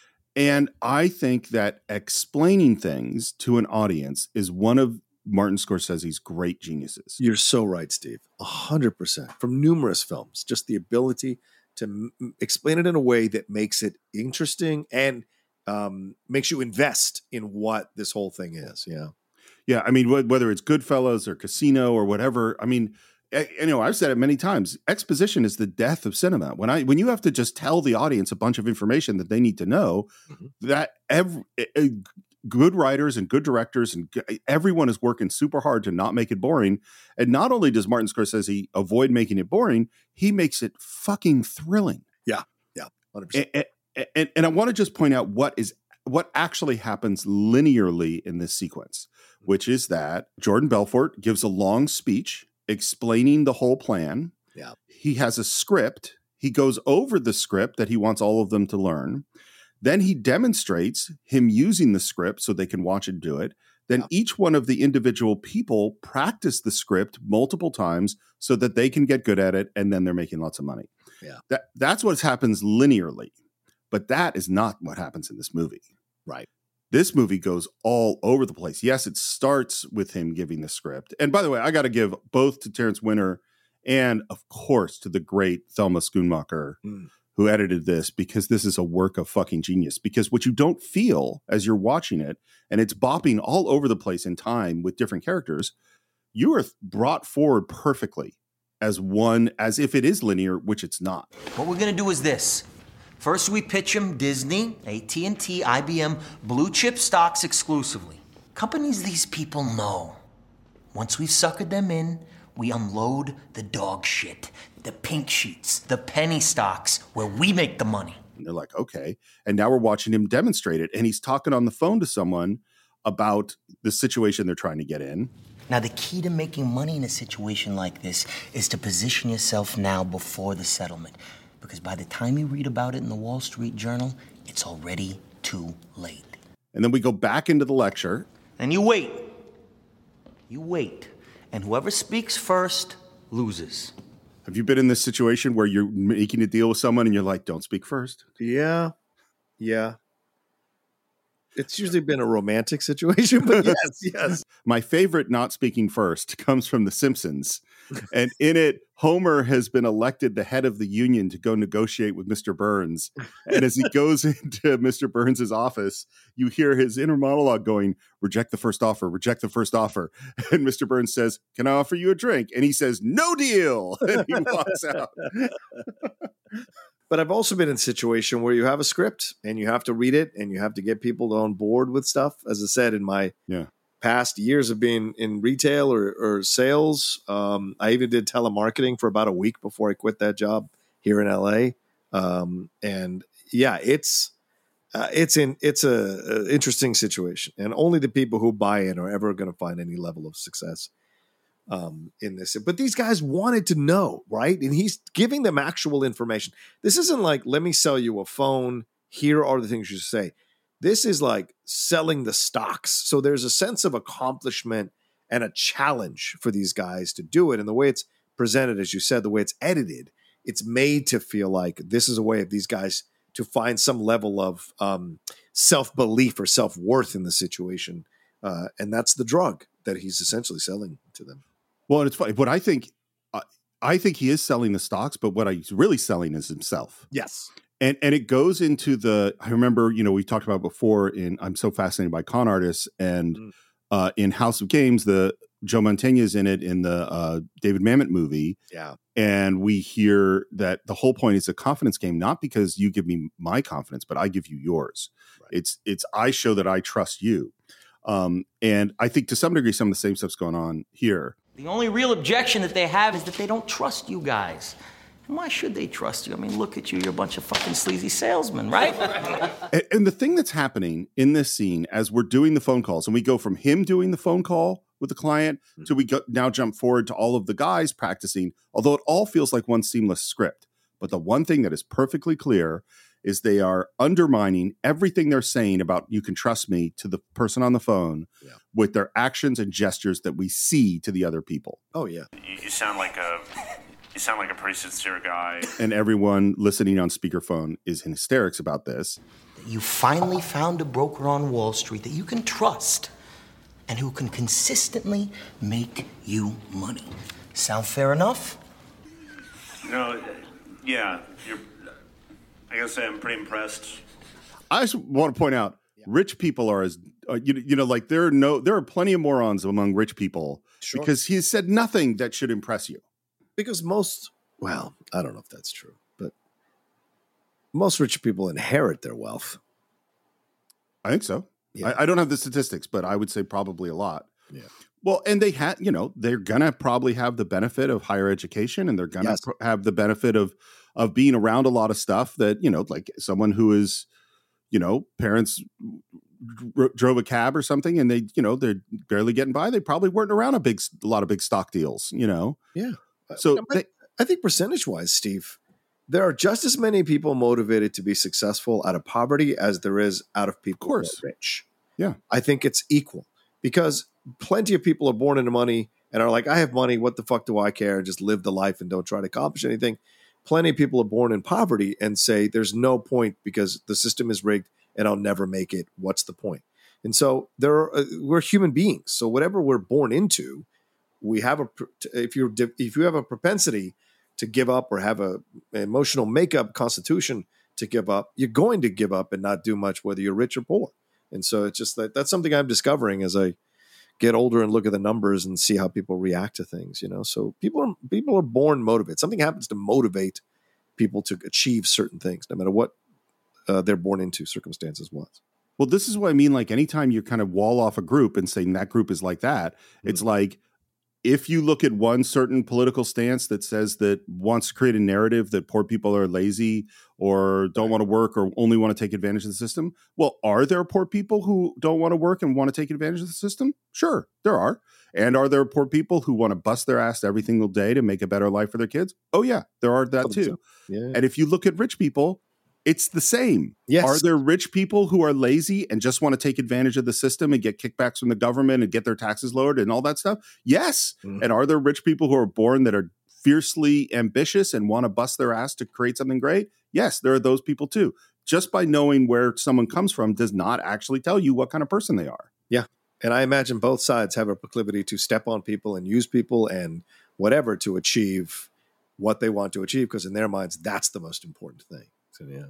And we're getting right to the end of the sale. And the guy, you can tell he wants to do it. And maybe he's worried about his wife. And what is she going to say if he makes this investment? And then finally he says, my wife might divorce me, but yeah, let's do it. Oh, yeah. But he's also like, and this is the thing, he's also playing on men and men's desire to like feel like they rule their empire, right? And also men's desire, and this is the truth. Listen, I know, I get it. We're in a patriarchal society. Men are bad. I get it. I totally get it. And I concede it, to be honest with you. There are a lot of stupid men. I totally get it. But at the end of the day, most men are pretty fucked up by their raising and their insecurity and their stuff with their dads. And so no matter what they've accomplished, there's still that thing inside of them that wants to feel validated by a bunch of other dudes and by a bunch of people that they see as somewhat more intelligent or more established or more accomplished. And so in this moment, that's what you're seeing from this guy is a validation of this guy as a person who can be decisive about the money in his family. And, you know, it's the tragedy is that he's just basically pissed away all the money that they've saved, most likely, and will be in a worse situation and will feel even worse about himself, you know? Well, and I think the way this is framed is it is very much framed as a testosterone move. Yes. And what I mean by that is like, it's like driving your Ferrari fast or doing drugs or having the affair or sleeping with a prostitute or whatever it is. It's sort of, you have the peer pressure with the dudes of, come on, man, you're going to do it? Are you going to do it? It's like, oh, but my wife and this, and then fuck it, let's do it. Yeah. Fuck it, let's do it. It's not a wise strategy for investments. Usually no. Fuck it, let's do it is like, are you going to put that $100 bill down on a number on the roulette wheel in Vegas? That's fuck it, let's do it. But it's not a wise strategy. And I love that the more willing Kevin or whatever his name is to jump into this investment, the more they mock him, you know, by all the gestures and like they're miming fucking him in the ass or whatever it is that's happening. Excellent choice, Kevin. How much you want to go for this time?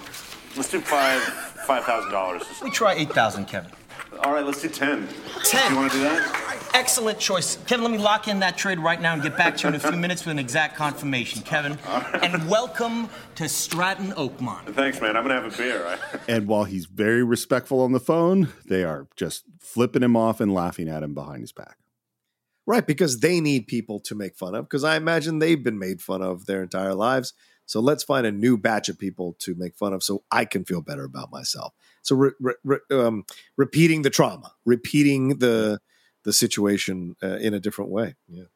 And the last thing they say about Kevin is, yo, what a fucking idiot.